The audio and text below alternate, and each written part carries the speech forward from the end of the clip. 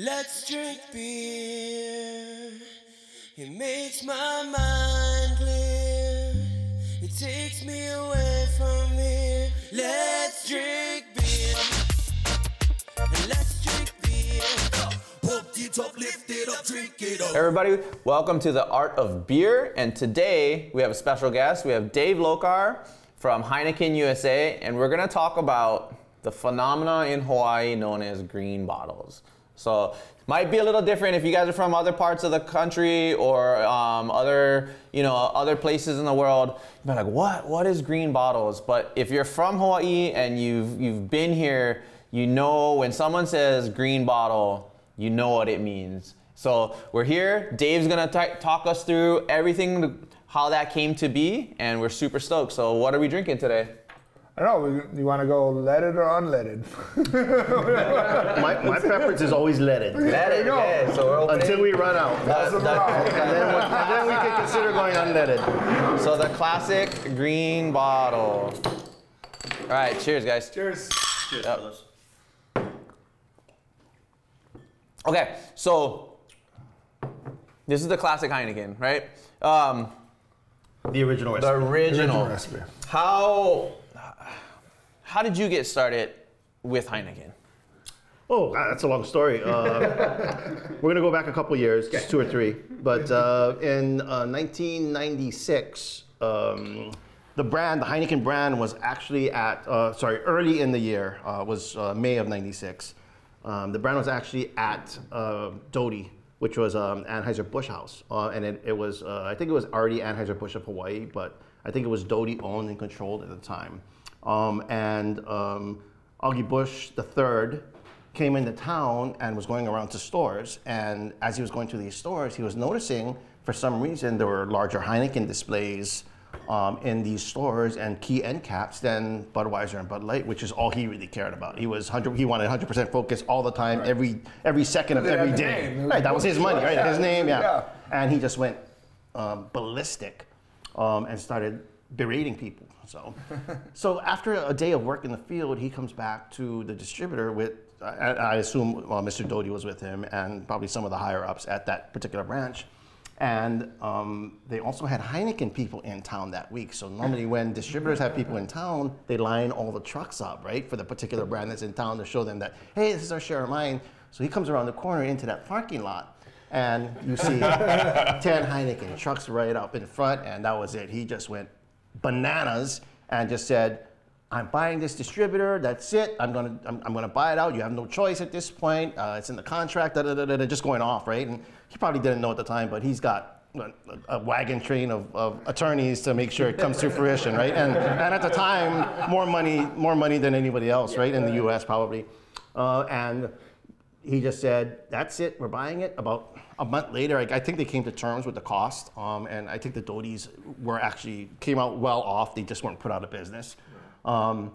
As soon as he got full control, first thing he did is kick out all the outside brands. So it was Heineken, gone right away. I think Sam Adams, I believe at the time, gone. And these were brands that were not just relatively good volume, but they were brands there were growth brands at that time, huge growth. Yeah. So he basically took maybe, I don't know, I'm guessing at this, but 35 to 40% of his profit and said, go find a new home. And not, oh, we're gonna take money for it or anything else, just say, get out. Come grab your stuff, get your out.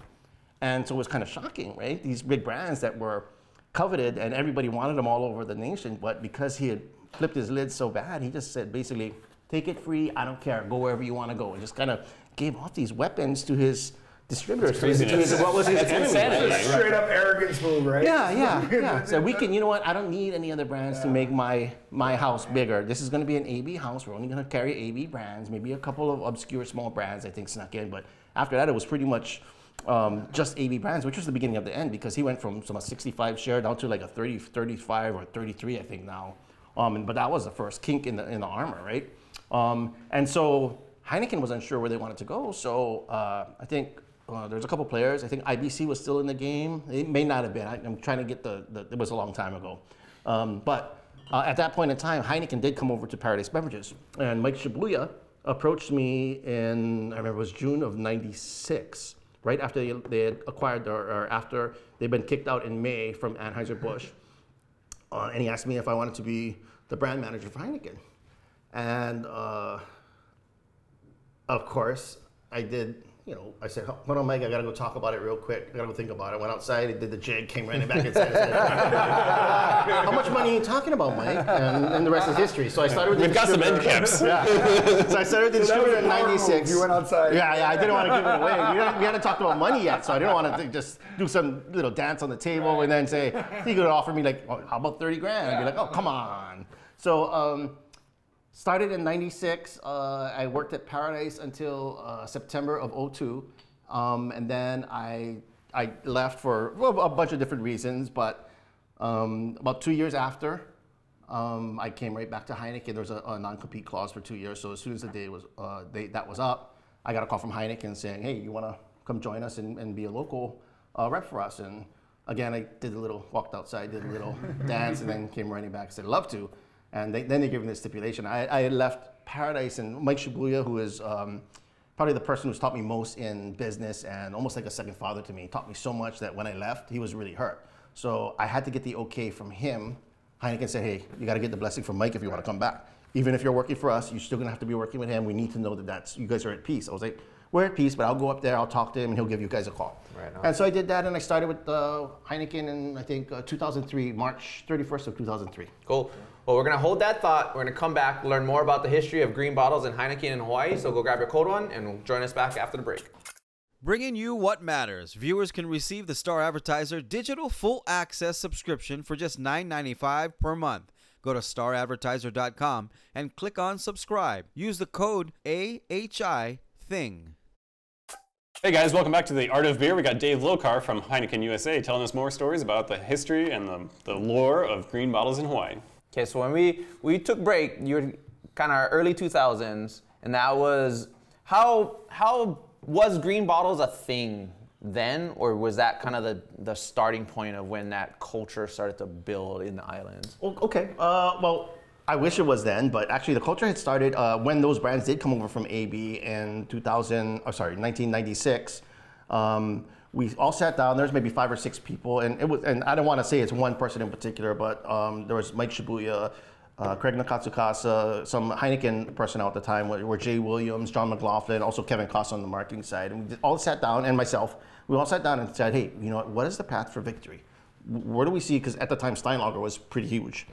Where do we see us supplanting Steinlager as the #1 import, but also how do we grow and how do we match and get to, because we're considered mainstream now, right? Even though we're an import, but when we look at our competition, we look at Bud, we look at Coors, we look at Miller, we look at Corona now. Right. How do we get to that point? How do we make that leap? And we decided that it was to pick something that really worked for the local culture, and whether it be music or sports, but just some identifiers. And we said, whatever we do, we have to stay committed for 3 to 5 years. And no matter how the first year or two goes, even if we're not getting traction, we need to stay at it and continue to focus on that and continue to put money into it in terms of price promotions, as well as make sure we're doing the right thing and get aligned with local sports, get with local teams if possible, pro teams. And then eventually the hope was to get close to UH, but that was a pipe dream That was back a then? pipe dream at the time because our budget was so small, Yeah. and AB was all over UH at the time for some bazillion dollars a year, which we were never in the running. So back then, was Steinlager your kind of your competition? Yeah, I think Steinlager was our next step. We wanted to try to mimic what they were doing. Were they bigger than you at that point? Yeah, in terms of volume, Yeah. yes. I think if you look at margin or profit, I think we're about even because their pricing was smaller and they did so much in kegs and it was a different size keg, and their pricing on kegs were so far smaller than what their pricing on bottles were. But if you looked at profit, we were pretty close. I think we were in second, but we were close. Yeah. We were in the ballpark. But in terms of volume, they were destroying us. Well, they were like sponsoring all like the paddling clubs, and, surf, surf and stuff like that. A lot of outer island things. Steinlager banners everywhere at the beach when they had regattas and things like that. So I knew I was an uphill battle because I went to Waimea in '97 and I was playing softball in a tournament. I played a lot of softball in those days. And we're driving to like in the back roads to go to people's houses and it's really cold in Waimea. So it was like 59, 62 degrees. And you could just see the size of these houses just with 12 packs of Steinlager just lying the whole side. I'm Like, woo, we got to battle here to get that business. And it took us a while to penetrate the Waimea business, the Kona business, and there was a couple other unique areas where they had really invested a lot of time and effort. So, but Stein Lager was definitely, I would say, number one in those days. And that was our goal. That was our first step, is to attack them and then to start looking at mainstream beer. So Coors Light was pretty big and Bud Light was pretty big. So Coors Light was the next step, and then Bud Light. And then at the time, looking around, that made sense to us. So we picked sports, we picked hula dance, maybe Hawaii, anything that was Hawaiian had a tie-in. What was that, the Hot Hawaiian Nights? Hot Hawaiian Nights was one of those programs. So attached to music as well, people going to concerts and music and stuff like that. Yeah, if we could get a twofer, it was Hawaiian and music was a win-win, right? So that's where we really put a lot of our budget went into those types of things. So Hot Hawaiian Nights. And by the time the Kings started getting into Mai Tais, it was full blast. Yeah, yeah. It was almost out of control. At that point, it was get out of the way. Did you guys ever anticipate or even have that mindset of like, was Green Bottle ever like a marketing term, or that just kind of happened organically within the culture here, where people started talking about green bottles? I think we heard it, growing up, we heard it from time to time. Yeah. And I don't think we understood, understand the concept. I was only 17 or 19 years old, but when I was about 22 to 25, that's when it really became, Green Bottle was more masculine, was more local. Although we have no breweries here, it was considered local for some reason, right? It was like in your veins type thing, right? And I think it grew from there, but it was just murmurs of it when we were, I don't know how old you guys are, but I was maybe 17, 19. I heard it, but I didn't recognize it or didn't understand beer enough. But the 22 Real quick, we gotta take a break. Yep. Let's come back and talk about more green bottles in Hawaii with Dave Lokar from Heineken USA. Get your house in order. Visit hificu.com and download the Ho'okele Guidebook today. We're back on The Art of Beer with Dave Lokar from Heineken USA. Let's get into it. So you were just talking about sort of that growth factor where you guys have started getting into music, kind of early 2005, 2006. 97, 98. Yeah. So we started doing the music, the Hawaiian, the local culture. And the first year we were down, I think we're down like 1%. But we were coming off a -6 year, so we felt, although we're down, we're seeing progress. And next year we're up 2%. So it's like, hey, you know what? We're not killing it, but we're doing better. Then the next year was 5%. And then, so 98 was like 8%, then it was 12%, and it just kept growing. And just keep going, until 02, and 02 went up to maybe like 22, 23%. We're like, well, where does this stop? And we were doing price increases along the way because everything got more expensive every year. So, but it never inhibited our growth. We continued to grow at a torrid pace based on that. And then Heineken Light came in, and we thought, hey, you know what? Heineken Light's gonna help us a little, but God, where do we go from here? Is it going to be able to, are we going to keep that 20% growth? And it became a halo effect. I feel like Heineken Light can help us. Yeah, it can definitely help our. It helped me think about, it helped me remember what happened. So was Heineken Light, for reference for the market, like was there other like light beers that you guys were going towards, or? Amstel Light. Pass it around. Yeah. So Amstel Light was actually the original Heineken Light. Mr. Heineken. Cheers. Yeah, cheers. Bought. He always wanted. Let me take a sip first. Mr. Heineken, where the brewery was, the original brewery. So if you've been to Amsterdam, you've gone to the brewery. That's the original brewery. They had the horses down, the hay drops and everything, and you're still visiting it now. But his favorite bar was right down the road from there, and he would go in there. But the way it works in Amsterdam is all these locations are brewery owned. So if they own the lease and they rent it to you, but you better sell their beer. Yeah. So that his favorite bar was owned by the Amstel Brewery. So he couldn't get a Heineken in his favorite bar, and it pissed him off. It was a great hotel. It was right on the corner of one of the main streets in Amsterdam. So he just said, you know what, that's it. Said, that's it. This is the last day I'm ever coming to this place without having a Heineken ever again. Went into the office next morning, decided he's just going to buy the Amstel Brewery. He's not going to buy that location. He's going to buy the whole brewery. Bought the whole brewery, and then then over steps, and Amstel Light came alive just for the U.S. market. And Amstel Light was our legitimate light for 3 decades, something there. And then I guess time and marketing finally got to the point. So he never wanted a line extension. One of the things is he asked his daughter not to do, as long as he was alive, there's not going to be any line extension. So I think it was a few years after he passed away, his daughter decided to do Heineken Light. And it's had limited success across the nation. And it's only in the U.S. market. But it's had huge success here because it hit us at the right time with this Heineken green bottle growth we were talking about. Brought light into the market, and a lot of people won't drink the Heineken because they felt it was too hoppy or too strong. But they had another option that was less hoppy and much lighter beer, which is exactly what the Hawaii market is: heavy domestic, heavy light, right? So it hit us at the perfect time, and we weren't just seeing increases on this every year. The first year I think we did out like 180,000. And we started seeing 30% growth on Heineken Light, as well as keeping the growth on Heineken. So, And you're saying 180,000 cases? yeah, just Heineken Light alone, Yeah, right? yeah. Heineken was almost at 1 million at that time.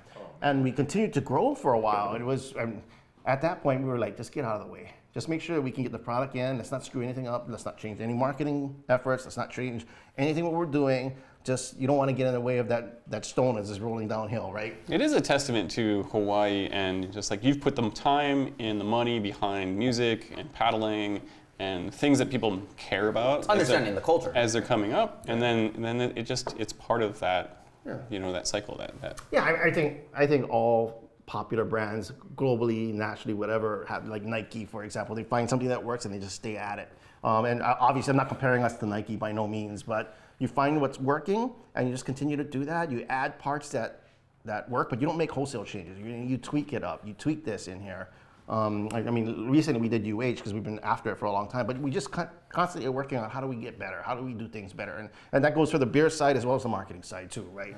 You also hit it on with the association of good vibes. I mean, you go to a sports event and you're having a great time and you're drinking a Heineken. You go to this concert, Hawaiian music, and you're having a best night and you're drinking a Heineken. Like, you just package them together. Because then when you go home and you're cruising with the boys or everything in the garage, what are you grabbing? Exactly. And then it was always like, so like, if someone came with a Heineken 12-pack, they're like, oh, he went out of his way to get something special. Because I remember like at that time it was like, oh, whoever bought the Heineken was like, yeah. Well, I mean, that was a man. As a young man drinking, like what I could afford and what I wanted were two different things. Monday through Thursday beers. But on Friday, Saturday beer. Friday, Saturday beer. And Yeah. everybody got excited. Yeah. And that's what it was. I don't know if you guys remember, but we also did that global, that national launch of the Weasel, all the other guys. The man, the guy bringing the Heineken was the man at the bird. And so you had that thing where nobody was bringing Heineken. I mean, nobody was bringing any domestics to the family party or the block party. They were bringing Heineken. We're going to want to hear more about that and about bringing it to the family parties, because that's all near and dear to us. We're going to take a quick break, grab another beer. We'll be right back. Homeworld, locally owned and quality brands. Let us help you create your perfect home. Beachside Roofing, the leaders. all right, hopefully you got a cold one. We're back with the Art of Beer with Dave Lokar from Heineken USA, and we're talking about the green bottle phenomenon in Hawaii. So I think we left off, we were talking about Heineken Light, its huge growth, where it's gone. Where are we now in today? Like our green bottle is still the thing in Hawaii? Like, how is that? Where's the progression gone? Well, I mean, I think a lot more beer companies started putting it in green bottles, so it just due to default, it's growing. But if you look at the original green bottles, I mean, there's a small amount of them. I mean, some people consider Steinlager or Heineken green bottles. Some people consider the whole import European thing green bottle. So, but it's still growing. Like we have a few right there, right? Yeah, like we that have, are, yeah. For decoration. They're good imitations right there, but it's still Only the Heinekens are open. it's still growing. The brands are still strong. They're still growing, and I'm speaking for these two, but I know the other green bottles are doing good. I think in general, imports have grown nationally for the last 22 years. I think locally they've gone up for the last 11 years, and including all the imports. And the Mexicans specifically are, and we have a few green bottles in the Mexican category with Dos Equis too. Equis, So, yeah. so I mean, it depends where you call that. Is it legit green bottles, or is it what Hawaii considers, what the locals consider green bottles? So everybody is going to have a different idea. But in any way you frame it, I think the growth has continued to be there, and I think it's overtaking the domestics at this point, the whole import green bottle type thing. It'd be interesting to actually go sub-segment on that and see how much it's really grown, because I know the domestics haven't, in general, have declined the last 10 years. And at some point in time, you wonder why you walk into a store, you see a grocery end cap of domestics, which they're not making much money on because it's discounted. Right. And then you see the imports, like 8 imports squashed into an end cap when it's probably 3 times the profit of the domestics. When do the domestics go away and you don't see them, you just see them in the chill, right? I think that those days are coming because you have seltzers, you have local brews, you have craft brews, and you have imports, and they all would, profitability-wise, would be better than selling domestics. But for some reason, the industry and I think supermarkets are so stubborn to give up that go-to. I think it's the draw, right? The draw of domestics and the basket rings. Lots of maybe. liters almost, right? Yeah, but the basket rings of Heineken is by far still number one in the state. I think last time I looked at it, it's like $82.09. If somebody who buys a 12-pack of Heineken, they're usually spending $82.09 a visit. Wow. Which is phenomenal, right? Because you're buying your poke, everything you're else, buying a couple ribeyes, you're buying Heineken. Well, talking about snacks that go with beer, we need to get into some snacks too. So we're gonna get back to our 7-Eleven exclusive snacks. Because James, where's the fish?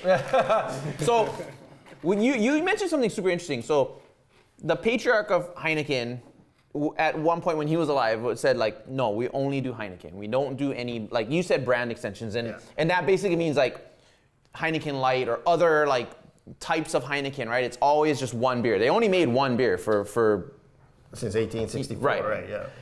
So they've progressed because now it's like, you got Heineken Zero. Yeah. And how, I mean, there's NAs and how far is Heineken from the brand at least? They own other companies, but how far has it ventured across, and how has that changed in the market? Yeah, I think so. I think you either, the global statement is you evolve or die, right? In a lot of cases, and I think the beer industry is much the same. And as stubborn as you want to be and stay focused and stay traditional, which we have been probably more than any other brewery, but we've also looked at the opportunity cost or loss of opportunity if you stay so stringent with your blinders on and you just go that path. So then Heineken Light came out, and then a few years after that, we were aligned with the Mexican brewery, so we took the Dos Equis and Tecate lines. Newcastle a few years after that. Most recently, Lagunitas. We have a brewing. I don't know what percent it is and who owns what or who's the actual owners, but now Lagunitas is involved. So I think if you really want to survive the way everything has consolidated, distributor-wise as well as supplier-wise, things have consolidated so much. So you have a few breweries controlling the world, and you have to continue to grow, or you're going to get left out in the cold. So I think it's happened all over, and I think it's because of the global setting. But it stayed the same way locally too, right? You're fighting for shelf space. You're trying to put things on the shelf that are going to sell. Some breweries actually just put stuff on the shelf that's just going to take space, which is the ones that you don't want to try, right? So I think there's a fine line, right? Careful. You want to do limited line extensions that make sense, but not just throw everything at the wall and see what sticks. Stay true to the brand. Because this is a brand that's over 100 years old, right? Yeah. Stay true to who you are, the ingredients, the local, the ingredients, and there's only 3 in here. 4, but then the yeast comes back out after. Right. But you're gonna stay true to who you are. If you have something that's great, look, honestly, Heineken was just a really good microbrew at one time. It was too successful to continue to be a microbrew. If you look at it, all the successful beers were that, right? Carlsberg, all of them, right? They were all small at one point. They all started off small. Yeah, those are the best microbrews that stood through time, space. Yeah. Well, awesome. Well, thank you very much for joining us. We're going to continue on the YouTube channel, so please go check us out there. Follow us on Instagram. Cheers, and come back and join us on YouTube. Hey guys, welcome to the extended edition. We welcome you the guys from the cable. We got Dave Lokar from Heineken USA. We're talking green bottles, the quintessential Hawaii beer episode. I can't believe it's taken us this long to get to it. So. Yep, awesome. Yeah. It's what's crazy is, I don't know, is green bottle a term that's used anywhere else? So if I walk into a bar in Chicago, I don't know, I'm just picking a city, and I go, can I get a green bottle? Like if you walk into a bar in Hawaii, for most bartenders who are aware of the culture, you say, oh, can I get a green bottle? They're going to ask you light or regular. Yeah. Anywhere else in the world, does that exist? I've worked with a lot of counterparts in our company, globally as well as nationally, and when I say green bottle, it's like I'm speaking a different language. So I would be so nuts. I would be shocked if it was a big thing anywhere else. I'm not saying that it wouldn't exist in a pocket, maybe in the Caribbean or not widespread like it is across all the islands here. We use it in our presentations before when we're talking about our business in the green bottle. Growth or whatever, and nobody's ever everybody's always alarmed or shocked at, what's the green bottle? And they have to explain the history all over again. And if you want to see that, you got to go back and watch it again, the TV show that we just did, because it explains all of that. We're not fucking going back. We're here, we're staying here. But yeah, I've never seen it anywhere else. I've never heard of it. It is interesting too, because in the rest of at least talking about the market, the number one import in the rest of every other state in U.S. is Corona. Yeah. Because they were showing that clear bottle with a lime on the beach, and it's like, well, we have the beach. Like, you can't sell us the beach. Our beach is better than that beach anyway. So You're right. It's interesting, and that's been a big issue with Corona and their distributor. I've heard rumors. I've never been in the room, obviously, because they don't invite me to their board meetings. But I've heard that's you the should biggest try bringing issue. green bottles. Yeah. I said, you guys need a delivery? But 49 of the 50 states, yeah, and some of those states is not even close. It's 4 or 5 times the volume we do. So we're the great holdout, and they've thrown unbelievable amounts of money against us. And we have a controlled budget. Our budget is our budget based on what we sell here locally, and it doesn't get bigger even if we're up. It'll go up a little or down a little depending on the global environment and how we're doing as a company.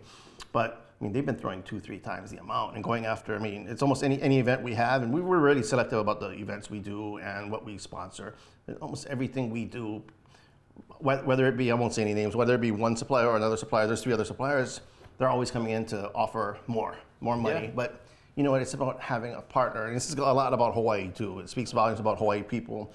You find a partner, you work together to make something special. Once it gets special, do you really want to double your money up on the people that you've been working with for 5 to 10 years and you built all this great esteem and you built this thing together? You don't just quit on people, right? And I think that's one of the beautiful things about Hawaii. And the same way with the brand. The brand is growing the same way because we did the Sony Open for years, and we had a great partner there. We did Hot Hawaiian Nights that you mentioned earlier. We're doing UH football, but we did the Hawaii Bowl previous to that. We did Diamond Head Classic. We did the Macau Suns concert series for a few years. So anything we've done, we've always marked it for at least 5 years when we're doing it and give it a real chance and make sure, and it's really important that everybody in that equation has to do good. We can't have us selling more beer, the band making money, and the production company lose money. Everybody has to Everybody has to win. Everybody has to be a win-win. Yeah. And I think, it's a testament to that to make sure everybody gets something out of it. It's created that loyalty to the brand. And I was like we mentioned Heineken Zero, So under normal circumstances in a bar, people walk in and say, what's your non-alcoholic, right? And then they'll just drink whatever it is. But when it comes to non-alcoholic, Heineken drinkers come in and ask, do you have Heineken Zero? It's not just I don't drink anymore, but I like beer. What do you have that's non-alcoholic? These guys drank Heineken, and that's their brand, and they come in and they want that specific. So it's still, even with not drinking alcohol, there's a brand loyalty there, and they're all about it. One of probably the few brands in Hawaii, if you come in there, ordered a bunch of poo-poos, and you're sitting there, you order your Heinekens, they're like, oh, sorry, we don't carry that. The whole table probably going to get up and move to another location. It's pretty rare. I'm sure there's other examples of other beers in other areas, but really I've seen it happen, and it's amazing, and it's good to know that. And just so I'm really clear, it's about 7 to 15 people have worked on the brand over the years, and they all get the same amount of credit. Just because I'm here talking doesn't mean I did anymore. All it means is I was a witness to it, right? And I can remember, and I can share. Team, man. Right? It takes a village. Yeah. We know. And it really has been. I'm super curious though, because when I was, in high school in that 96, 97 period, Heineken, I always remember the commercials nationally, right? They were promoting Heineken as the New Year's Eve beer, right? Like it was a guy in a suit, and he was bringing the good stuff to the party, right? And it was that, oh wow. And I think Stella borrowed that marketing a couple years later, right? Where Stella, all of a sudden Stella was like, oh, now if you want to be the man and the life of the party, you bring that. But you guys, when you guys started to figure out the local marketing, you almost went counter against that, where you went like, instead of being like the guy in the tuxedo, you guys were like, no, this is like the garage beer. This is the one, like, you want to be the man to the garage, to the carport. You guys took a very different approach. Yeah, why? I think that was that's a great call out, and yeah, I think we looked at it the same way, but we also know that we looked at it and we said, hey, in Hawaii, we never know if we're going to see this group of friends or drink with these guys again. So every occasion, every garage door, every block party, or every Connie Kapila, or every catch a game, the UH game at somebody's house, that was a special occasion. So we just said, UH games at home was a Heineken thing. No, that's absolutely on the mark. That was you watching sports at home with your friends. You didn't go get your light beers. It was Heineken. That was a thing. But you only had, you have 2 days a week where you have free time because we work so much and because the cost of living is so high, everything's expensive. So those 2 days, you might as well make it a special occasion, and why not? You're good enough to have that, and we also drove the pricing down on 12 packs and 18 packs, and with this bridge buy tactics at the time, which really helped our growth, is that we're able to give you something close to that price. We really wanted to drive that index down to make sure that if you had a choice of Bud Light 18 pack or Heineken 12 pack, that price is right in the range, right? And yeah, 6 less bottles, but in theory, just as valuable, right? The value driven, right? I mean, it was a different, like someone showed up, we were talking, like someone showed up with the 12 pack of Heineken versus the 18 pack of Bud Light. Like the person who showed up with the 12 pack of Heineken was like, yeah. Okay, and talking about that, let's get into it. We're on the YouTube channel. Heineken parties, Heineken sponsored events have this reputation for going off. Give us something, Dave.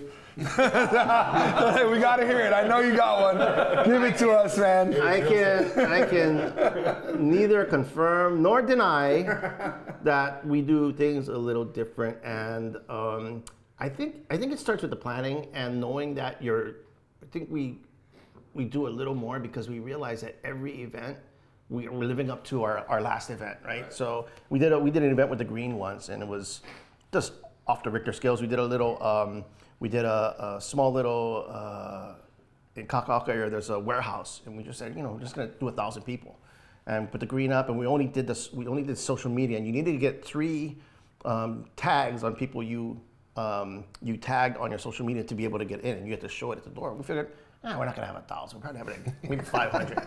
Like a line of 1,000 people out the door down the road after we had the 4,000 in there, and it was just off the hook. And so we're always looking for creative and new ways to introduce the party atmosphere, not introduce Heineken, because all of them are Heineken fans, but we always try to do something different and tweak it up a little bit or do something special. And sometimes we'll do something with giving away football tickets or a suite. So we're actually doing one next year where we're trying to figure out how to give a suite to local people who have never experienced a suite, but we want everybody to feel what it's like to be that special occasion or take it up a notch, right? First, not all of us can fly first class. You know what? This is what it's like this one time. Let's share what we can do and share with locals the specialness of certain things and certain types. And we try to do that same thing with our promotions. We currently have one at Merry Monarch with our SIG partners, our partners with SIG clothing line, where he does this phenomenal party, much like the Green parties, but we also want to have this house party type thing that we're trying to we're trying to build where we can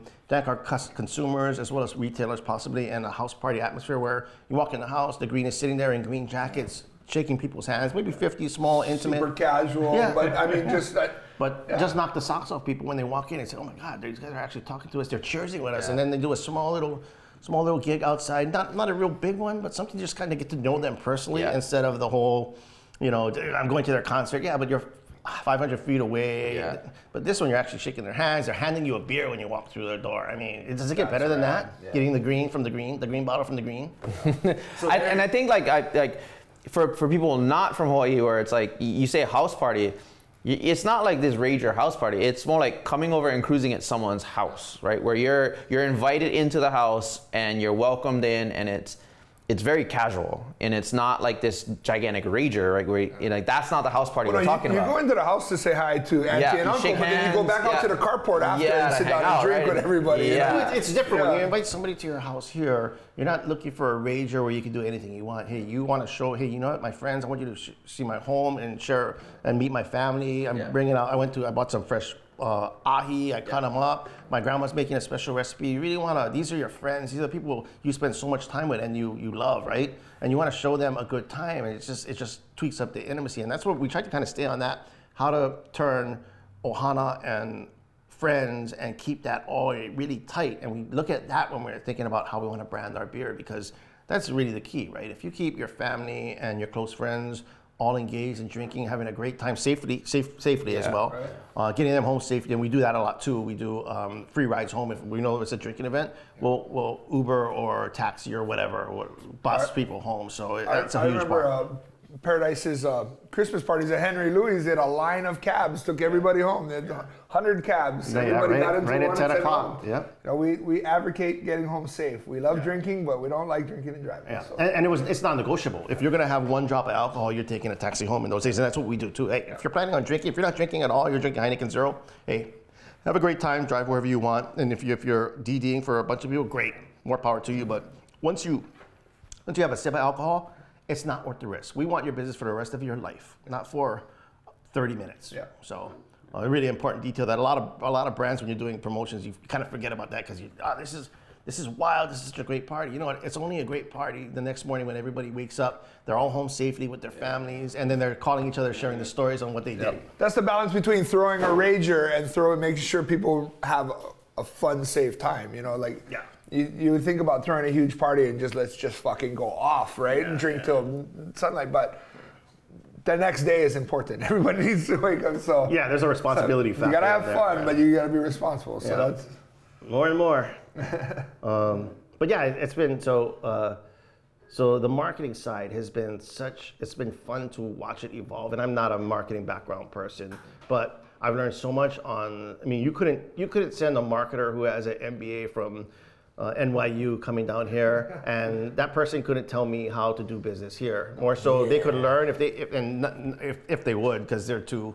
I mean, somebody with that credential wouldn't listen to somebody like me, but they just don't get it. He'd be the guy putting a tuxedo on, holding a Heineken Light, thinking that was gonna work. I think that's. No idea that's all based. Yeah, I think that's a lot with a lot of. I mean, I've seen it happen in the short time I've been involved in the beer industry here. It's like you see a lot of brands come in and they don't understand the culture, and they don't understand what makes people tick, and they think what they do in, say, California or Oregon will work here, and it might, but it doesn't have the same. It doesn't resonate the same way. And I think, you know, it's like you gotta come, you gotta sit, and you gotta learn. It's a different geographical Yeah. area. It's a different culture. You gotta come in open-minded, and And a you lot can't of times just- they come in with, we know what works because we're professionals. Yeah, because it And works there's- everywhere else. It works everywhere else, but we're not. everywhere else. Everybody, and honestly, like, I go to meetings and everybody says, well, we're a little different than everybody else. And you know what? For the most part, some of them are a little different, but we are so completely different on so many different fronts that we are truly different. And if you're not going to listen to those,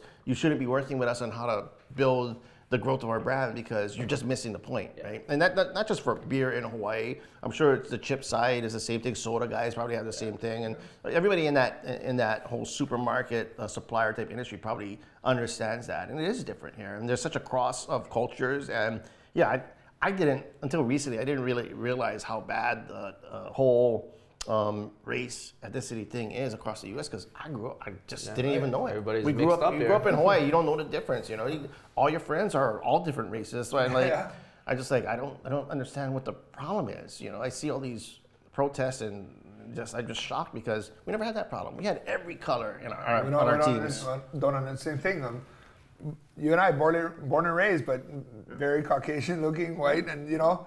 But it's things you had to learn because we're not used to it. We're a different culture. And it shocks me when I see how people do it. But And it's not something you can just like come and stay in a hotel for a week and understand, right? Because if you're staying in a hotel, then you're not getting. And I think that's the thing. Like people might be like they still don't like understand like where this comes from. Like it's being in someone's house. Speak to that. Talking about being in a hotel.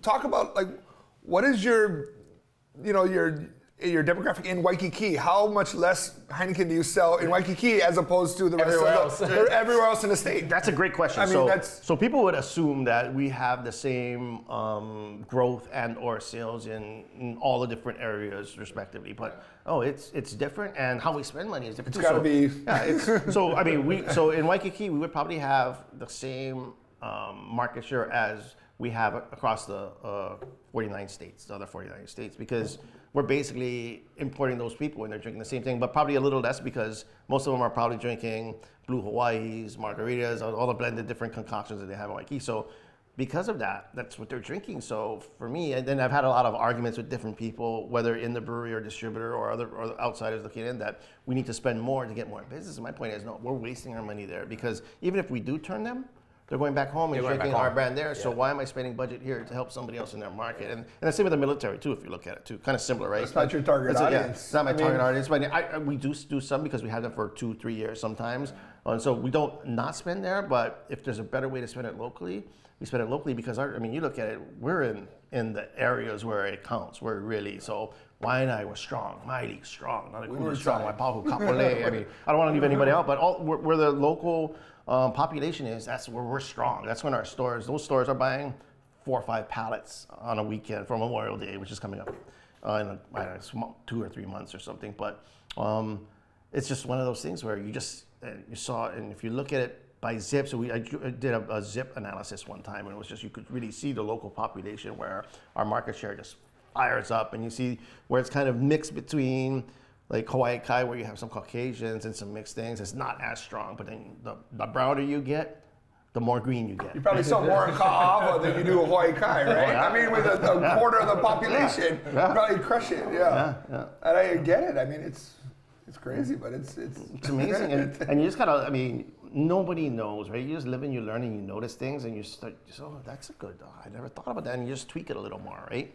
So it's been a fun ride though. I mean, a lot of people have been working on it and it's been so fun. We've been able to go to great things and see some phenomenal stuff and meet great people. I mean, and had some great ideas on commercials. Every time I go into a bar, I hear another idea of a great commercial, and you know, all of them are awesome. And I wanted to copyright some of them and make it my own, but can't do that. But well, the ride is always part of the fun, right? Definitely.